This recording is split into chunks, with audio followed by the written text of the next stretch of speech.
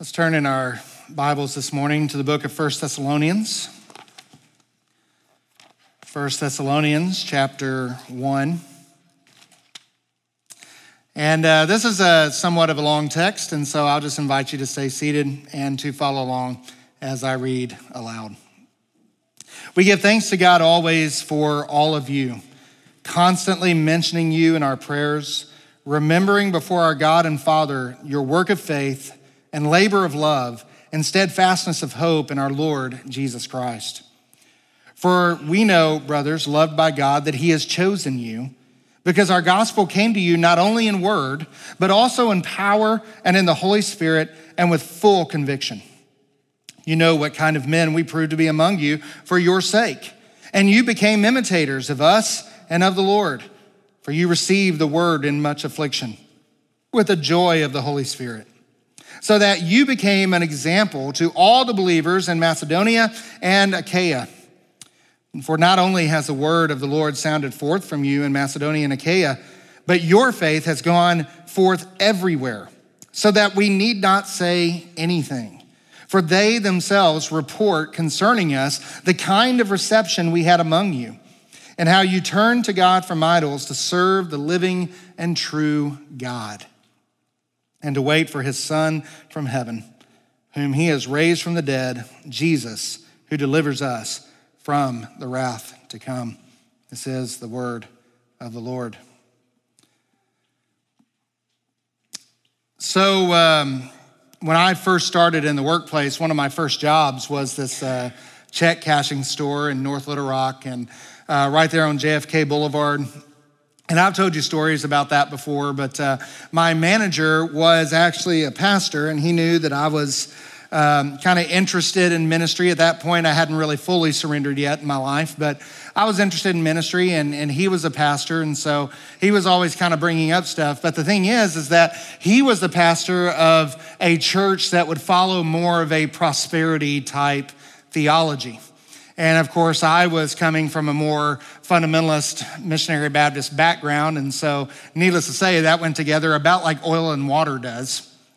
And so we would often have really interesting conversations, and specifically talking about signs and wonders and stuff like that. And one of the things he said to me one time, he says, "Randy, what does the word Christian mean?"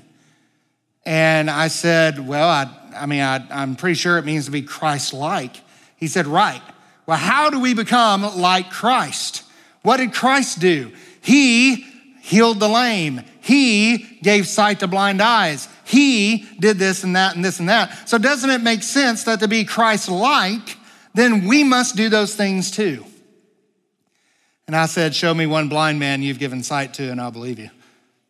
But the truth is that all denominations, no matter where they come from, no matter what they do, no matter what they teach, all of them agree with one thing, and that is that the goal of the Christian life is to be Christ-like.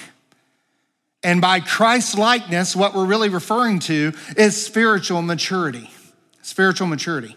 And so all of us agree. Paul says that we are to grow together into a mature man.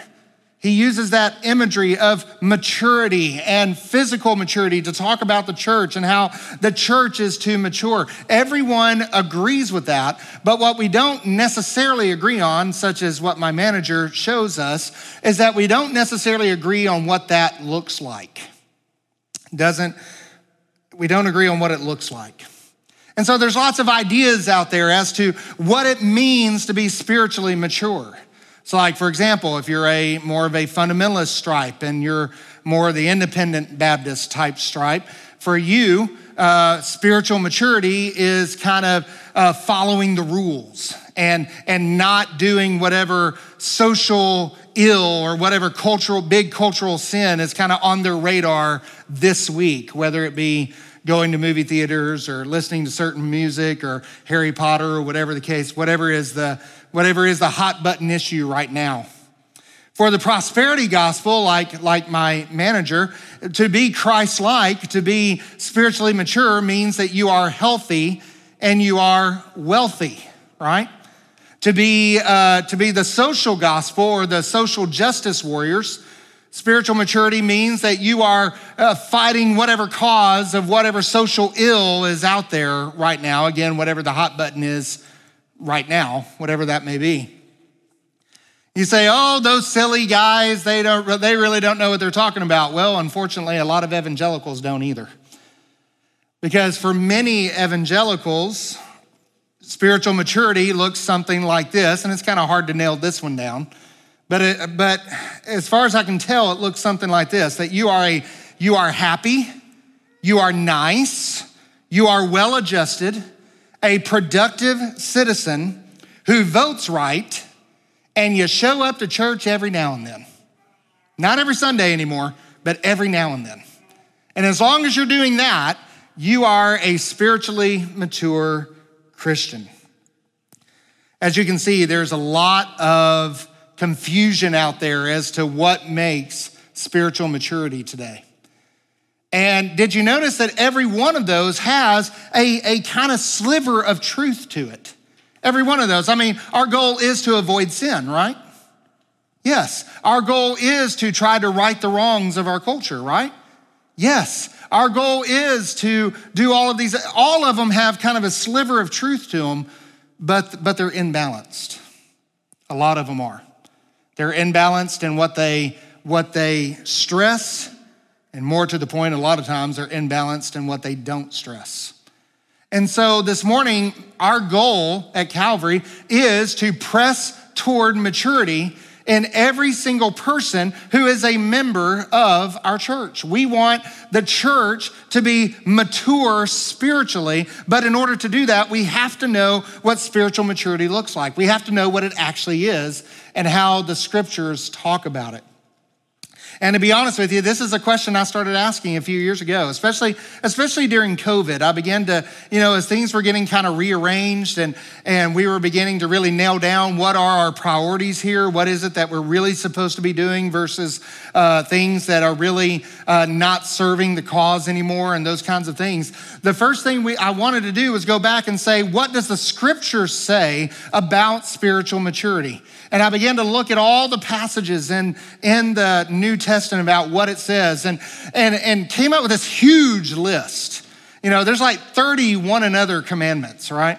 There's all kinds of things that talk about, like, for example, 1 Corinthians chapter 2, verse 14, that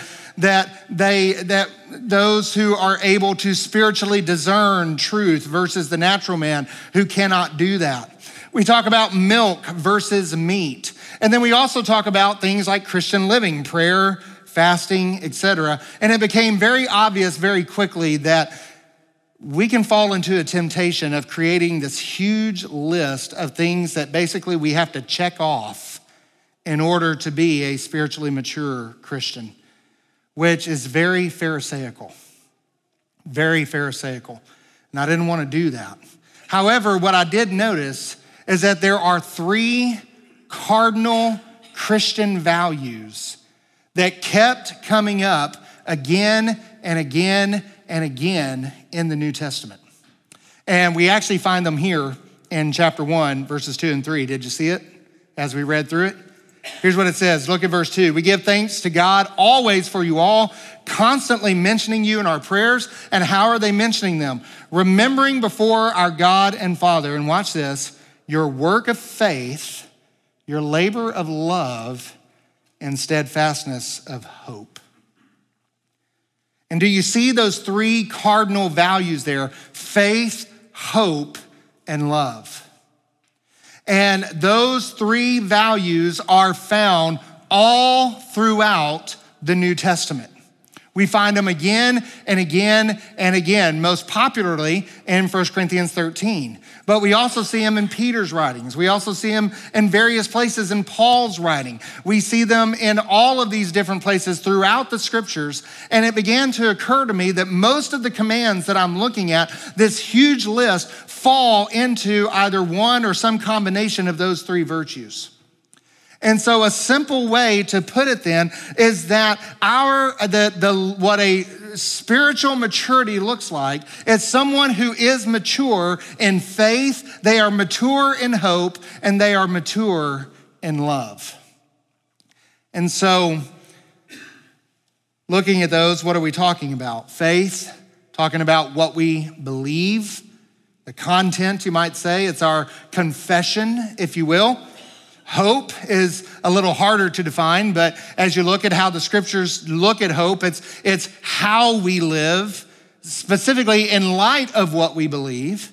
And so it's actually living out our faith. It is what we do. It's who we are. And then, of course, love is how we relate to others in the church and beyond. So, beloved, our goal is, as a church, to press toward spiritual maturity. 1 Thessalonians is very unique in Paul's writings because it has by far the longest prayer of thanksgiving that he gives to any church. This church is doing stuff right. And there's evidence from Acts that whenever he gets this report and he hears what's happening at Thessalonians, it revives his ministry. He gets so excited about it. And I don't know about you, but I want to be part of a church that would get Paul excited, right? I don't want to be like the Corinthian church where he says, I got to deal with these guys again. I don't want to be that church. I want to be a church that would get Paul excited. And the question is, what kind of church would that be? What does spiritual maturity look like in the church? And he's going to work this out throughout chapter 1. And so we're going to see here that a mature church is one that pursues these 3 areas of ministry, or you could say these 3 areas of development in your Christian life. We are pressing toward these things. And so you can call it different things. You can say conviction, confession, community. I like that arrangement. I like the 3 C's there, like a good Baptist pastor. You know, they all start with the same letter.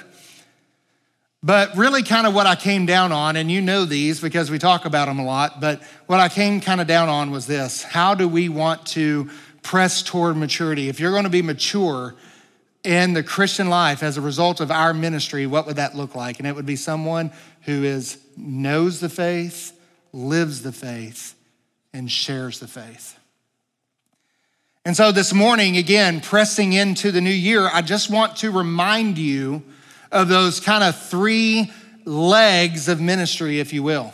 You can imagine it like a bar stool, if you will. And I don't know if we want to talk about a bar stool in church, so let's call this a church stool. And just imagine it only has 3 legs, okay? But what you have here is kind of the Christ-likeness. This is spiritual maturity, but the 3 legs that are holding it up would be confession, conviction, community, or knowing the faith, living the faith, sharing the faith, or however you want to say it. And so we've chosen to word it this way: know the faith, live the faith, share the faith. And that is what we are pursuing in the church life, and that is what we are seeking to develop in you. So let's talk about what it looks like. So looking at pursuing maturity, how do we do that? We pursue maturity, first of all, by knowing the faith. By knowing the faith. Look at verses 4 and following. He says, "For we know, brothers, loved by God, that he has chosen you." In other words, we know that you are the elect. We know that you are chosen. We know that you are in the Lord. Why do we know that? Because in verse 5, because our gospel came to you not only in word. Now, let's stop right there for a minute. Let's stop right there.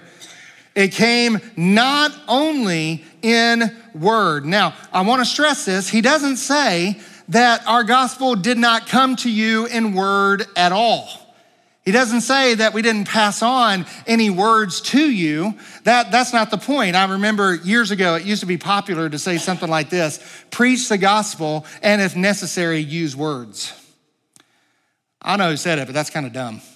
I mean, how can you, and I get what he's trying to say there. I understand that, but how can you truly preach the gospel with no words? How can you do that? There's got to be words involved. And so there were things that they needed to know in order to become Christian, in order to follow Christ. And look what it says for most of us, just a turn of a page, in chapter 2, verse 13. It says that we thank God constantly for this. For when you received the word which you heard from us, you accepted it not as the word of men, but for what it really is, the word of God, which is at work in you believers. And so they came to them in the word. They accepted the word. They received the word. They heard it and they learned it. They knew it. But notice that Paul says that that's not enough. It's not just enough to hear the word, but then he goes on and says, but it also, when it came to you, it came not in word only, but in power and in the Holy Spirit and with full conviction. What was it that the Spirit gave their words power to do? It was to fully convince them of the truthfulness of the word. They became fully convinced of Paul's gospel. You know, and I've used this illustration before, but a lot of you are new, so I feel kind of safe in using it again. But those of you who know the answer, don't call it out. But let me ask you a question. By show of hands in here, how many of you believe that Paul Tillich is the most influential Lutheran theologian in the 20th century? How many of you guys believe that? Not a single hand in the room. Why don't you believe that? I mean, it sounds good, doesn't it? But why don't you know that? Somebody said it back there. You don't know who he is. And I would dare to say that most of you probably could care less about Lutheran theology in the 20th century, right? And so, in other words, by definition, guys, you cannot believe something you don't know. By definition, you cannot believe something you don't know. And moving on from that, the better you know something, the more convinced you will be of it. The better, the more deeply you know something, the more you will become stable in its truthfulness. Let's look at a couple passages, Ephesians chapter 4, verses 14 and 15. He says in verse 14, he says, so that, and he says, this is the reason why we gave these gifts to the church, apostles, prophets, so on and so forth, pastors, teachers. Why? So that we may no longer be children, watch this, tossed to and fro by the waves and carried about by every wind of doctrine. Why do we stress doctrine so much at Calvary? Because we don't want you to be tossed to and fro by every fad that is coming over the airwaves, by every fad of doctrine that is coming over the television lines, over the internet. You can believe anything you want to today and get on YouTube and find some teacher who teaches it. Find someone who is affirming what you already believe. You can do that. And there's lots of people who do.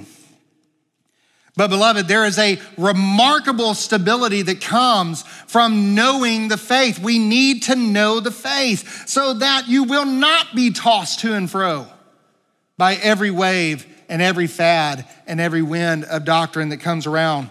Psalm 119, 165 says, great peace have they which love your law. Boy, that sounds weird, doesn't it? Love the law. But why do you love the law? Great peace have those who love your law. Why? Because nothing can make them stumble. Nothing will cause them to stumble in their faith. The more you know the faith, the more stable and secure you will be. This makes sense, doesn't it? I mean, the more you know a person, the more confident you are in their character. I've had people tell me things before. Here recently, so-and-so did something or did so-and-so, and because I knew the person they were talking about, I said that there's a misunderstanding here because I know that person. And immediately I knew something was off. I knew there had to be something that was wrong. Why? Because I know that person. And the more you know a person, the more confidence you have in their character, right? Doesn't the same thing apply to the Lord? That the more we know the Lord, the more we know his truth, the more confident we're going to be of his sovereign goodness over us. That whatever happens in life, great peace have those which love your law, because nothing will cause them to stumble. Nothing will cause them to step aside. So there's a maturity in knowing your faith. Knowing your faith. But there's a great temptation here, and we got to be careful. There's a great temptation that is very prevalent among people like me who tend to be more academically minded, people who are seminary students, those kinds of things, even those who read their Bibles a lot. There's a big temptation here we got to avoid, and that is this: thinking that knowing the faith is all there is to maturity. That the more we know, automatically the more mature we come. That is not true. That is not true. There's more to it, beloved. There is a knowledge that puffs up. There is a knowledge that puffs up. And so it's not enough to know the faith, but we must pursue maturity in living our faith.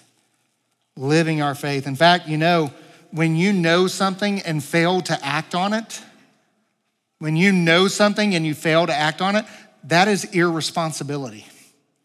And one of the marks of immaturity is being irresponsible.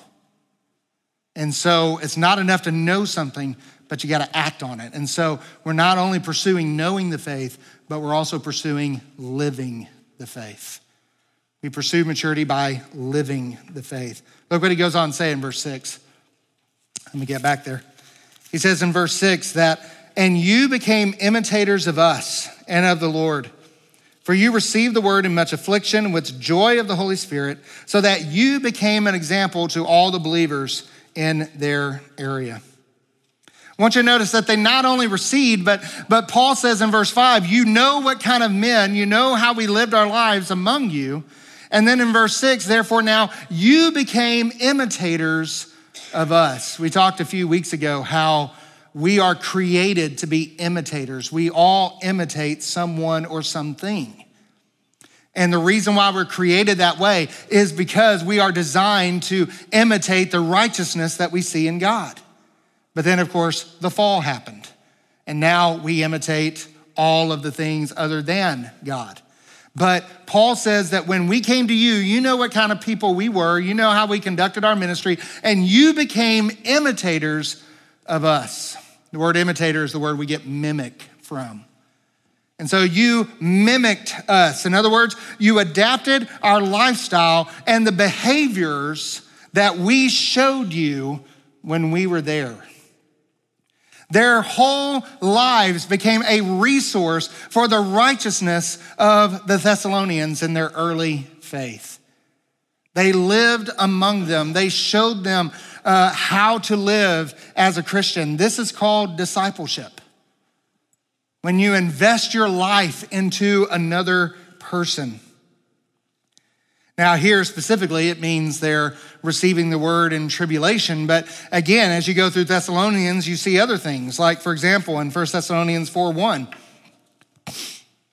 "Finally then, brothers, we ask and urge you in the Lord Jesus that as you receive from us how you ought to walk and to please God, just as you are doing, that you do so more."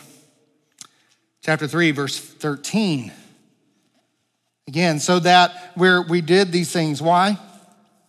We prayed these things for you. Why? So that he may establish your hearts, watch this, blameless in holiness before our God and Father at the coming of our Lord, Jesus Christ. That's what it means to live with hope. It means to live with conviction. It means to live in light of what we expect. To live in sync with our confession. In fact, in verse 7, he says, so that you became examples to others, both who were near and who were far.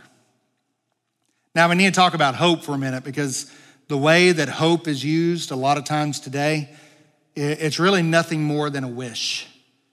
I hope this comes to pass. I hope this or that happens. But understand that biblical hope has more to do with expectation. It's an expectation that a promise is going to be kept, that something is going to come. And even more than that, biblical hope is an expectation that prompts action, that stirs a certain kind of behavior. Think about this. When you know that you have a guest coming to your house, you know they're going to arrive at a certain time. You expect them to arrive, right? Well, that prompts action, doesn't it? What do? Clean the house. And if you follow my point of view, my philosophy is concealment. I just want to put things away where you will not see them. Roxanne's philosophy is purity. And everything will be clean. When she cleans, beloved, you could inspect our closets and it will be good. All right? But regardless, if you expect someone to come, it prompts action. And that's what the scriptures talk about when we talk about biblical hope. It is an expectation that the Lord is going to keep his promises, and it prompts us to certain ways of living. So for example, and I'm not going to read these, but I have them on the board for you to write down. Scripture vitally connects hope to things like prayer. In Psalm 119, 147, and 48. It connects hope to our confidence or our boldness in Colossians chapter 3, verse 12.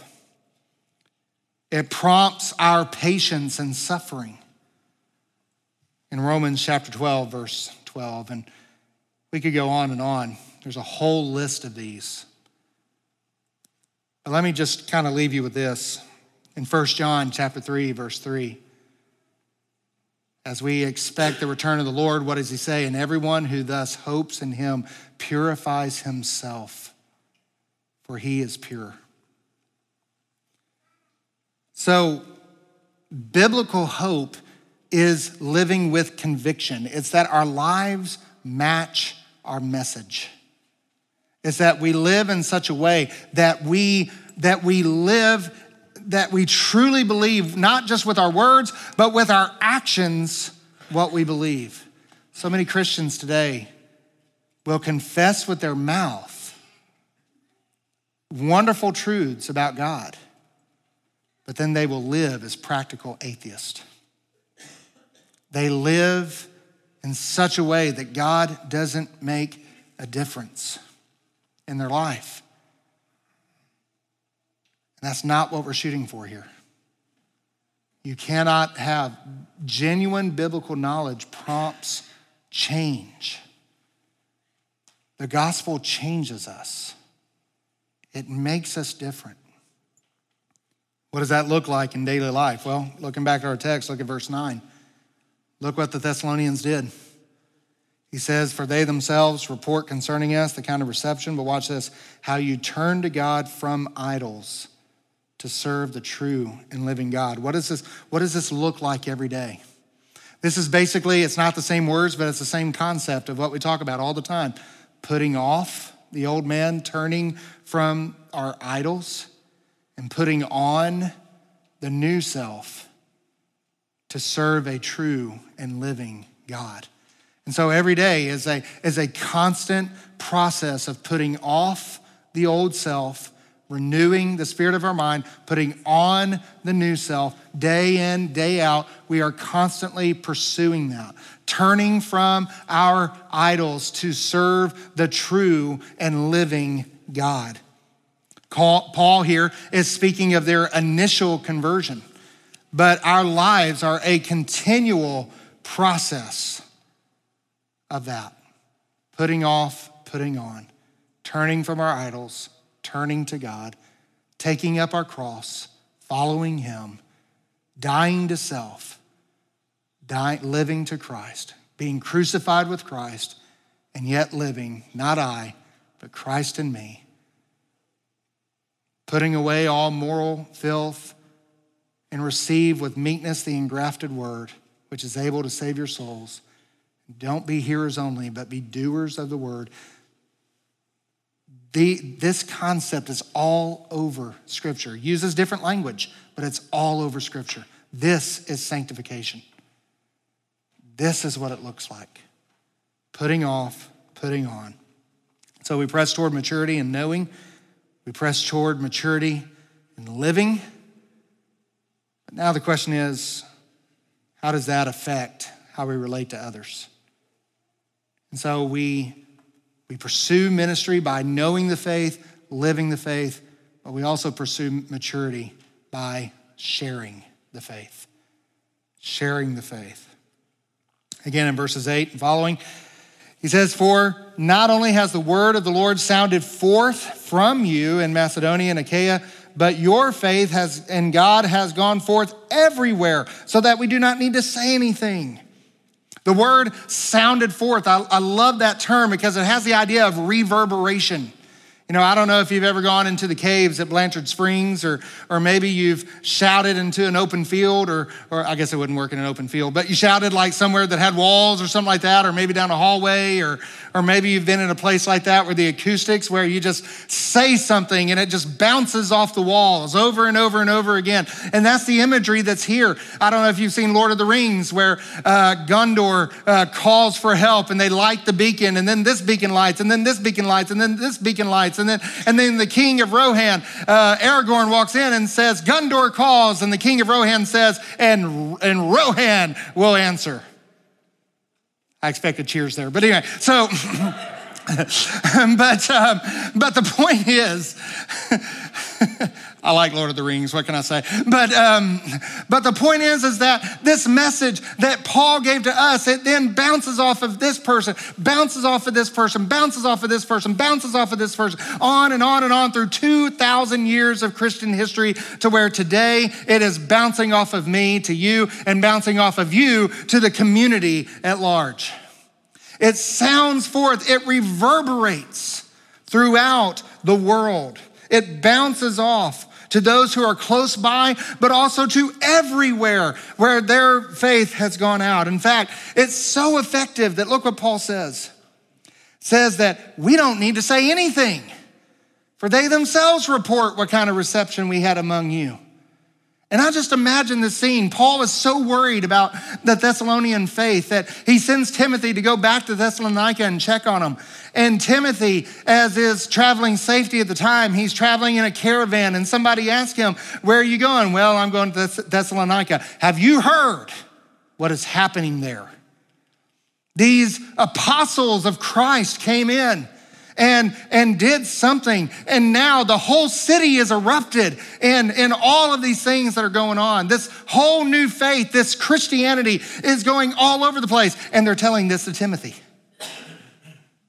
They didn't have any need to say anything because the people themselves are reporting, look, this is what's happening there. And I imagine in their case, they're probably saying, "You sure you want to go there?"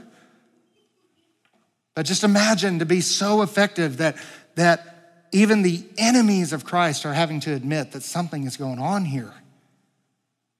Something is happening. And not only, but notice here, for the sake, we're not just talking about sharing the faith, but notice specifically what they're saying. They themselves report what kind of reception we had among you. The way they welcomed Paul's party, the way they welcomed the apostolic party. Sharing the faith really has two aspects. Actually, all of these does. How we relate them to both one another and how we relate them to the lost. Living the faith has the same way, knowing the faith, but sharing the faith is especially potent because there's two ways that we do this. We share the faith both, obviously, number one, in evangelism. We share the faith, sending forth the word of God to those who need to hear it. Beloved, the most loving thing we can do is tell the truth. The most loving thing we can do is tell the truth. But it also has a Christian life component in that it also includes fellowship and community among one another. Chapter 2, verses 8 through 12. So being affectionately desirous of you, we were ready to share with you not only the gospel of God, but also our own selves, for you have become very dear to us. You want to know what church fellowship looks like? That's what it is. That we share not only the gospel, but we share our very lives with one another. Loving both those who are inside the church and those who are without the church, the joyful and generous sharing of our lives together. You know, that's what attracts people to the gospel. That's what attracts people to the gospel. I used to, back when I first started ministry, it was so big that you had to have these attractive come and see ministries. And I'm not, there's a place for that. I'm not saying that that's wrong. But the idea is that our programs will attract people into our church. No, beloved, programs don't attract people. People attract people. And you can have the best programs in the world. If you've got people running those programs, in those programs, who are manipulative, who are selfish, who are hard to get along with, then that program's not going to keep anybody. But if you have loving people who love one another, people who are committed to one another, covenanted together to live out the faith among one another, then you can have programs, you can not have programs, you can do whatever you want. That attracts people. It is the love of God's people that attracts people to church. And can I say, Calvary, from the day I arrived, you have done well. You have done well in that. You have done so good. And I just encourage you to keep it up, especially our new members. Keep it up. This is what church membership looks like. There is no such thing in the scripture of someone who joins a church and then they just disappear. There's no such thing as that. There is no such thing as a church in scripture that has 400 people on the roll and we only know where about 100 of them are. That is completely foreign to scripture. Church membership is about life together. It is about a community that is covenanted together and sharing the faith with one another in fellowship and launching out together in mission. They demonstrate love, especially for one another. And when people see that, they become convinced that the gospel is real, especially when they see that among people who could not be more different than oil and water. But they see that the gospel brings them together.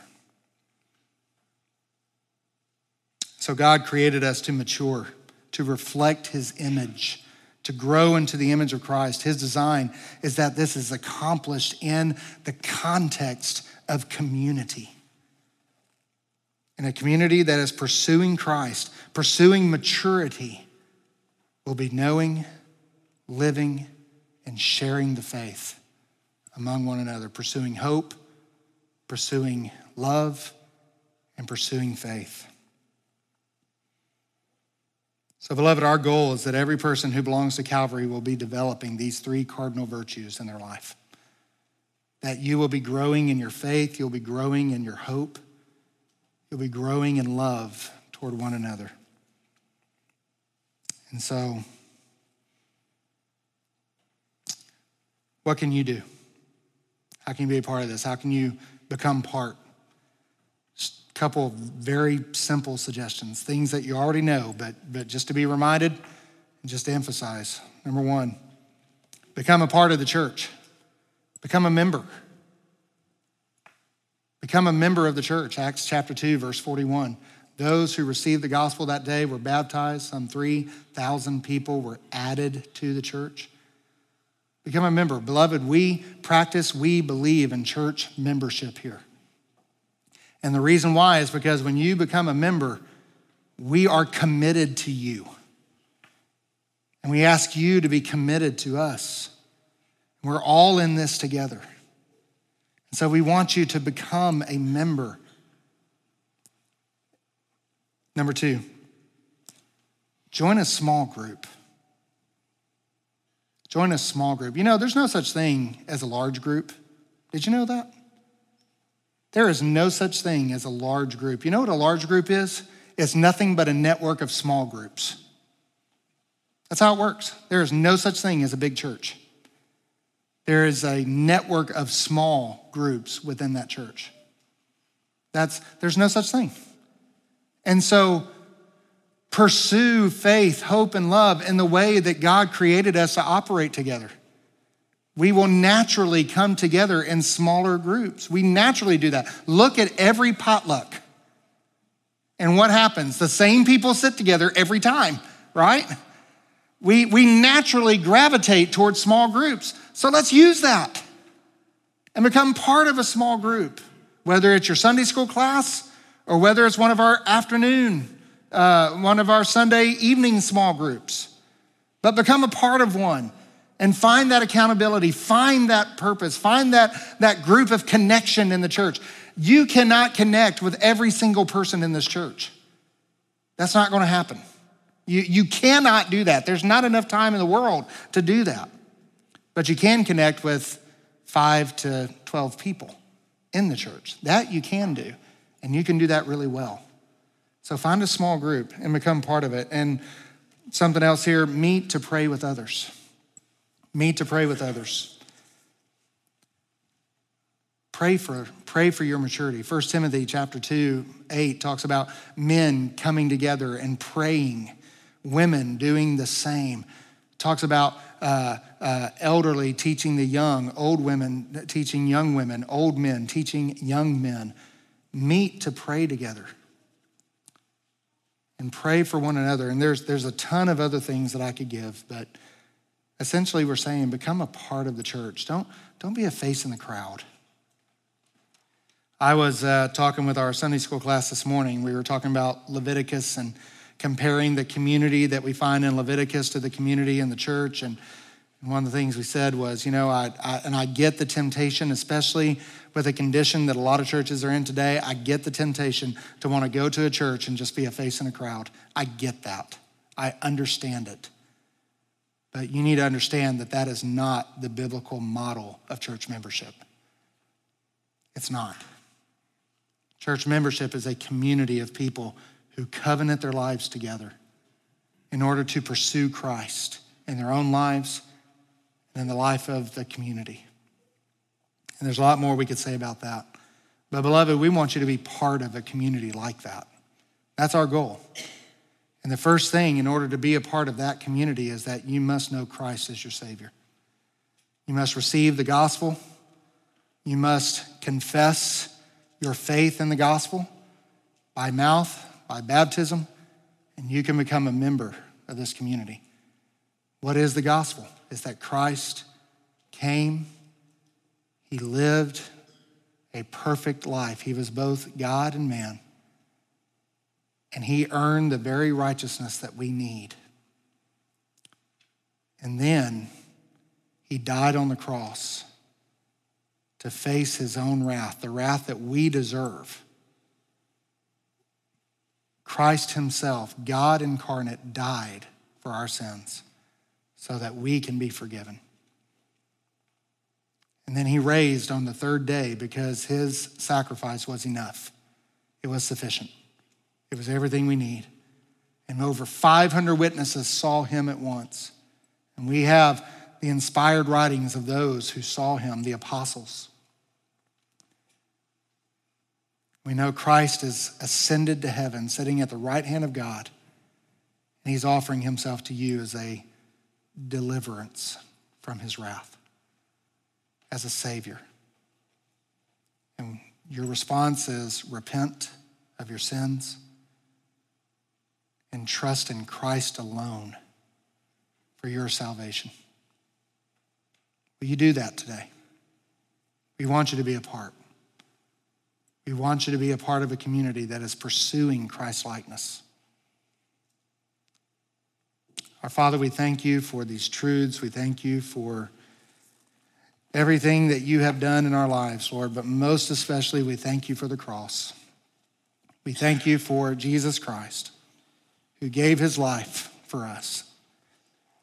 And Lord, I pray this morning that if there's one here who does not know Christ as their Savior, I pray that today would be the day that you draw them to yourself, that they come to know you. And Lord, I pray as a church that we would pursue Christ-likeness, that we would dedicate ourselves, that we would spend and be spent, so that your people will know the faith, they will live the faith, and they will share it. They will develop in hope, in faith, and love. And they will be like you, Jesus Christ, who is the way, the truth, and the life. You are our prophet, you are our priest, you are our king. So Lord, we want to be like you. Let's stand together. If you have a need this morning, maybe you need to join the church, maybe you need to confess your faith in baptism, maybe you need to, whatever your need is, we invite you to come. If you just want to come up and pray, you can certainly do so. If you want someone to pray with you, you can certainly go to them, or you can come to me and we'll pray for you. Let's sing together the song, Take My Life and Let It Be.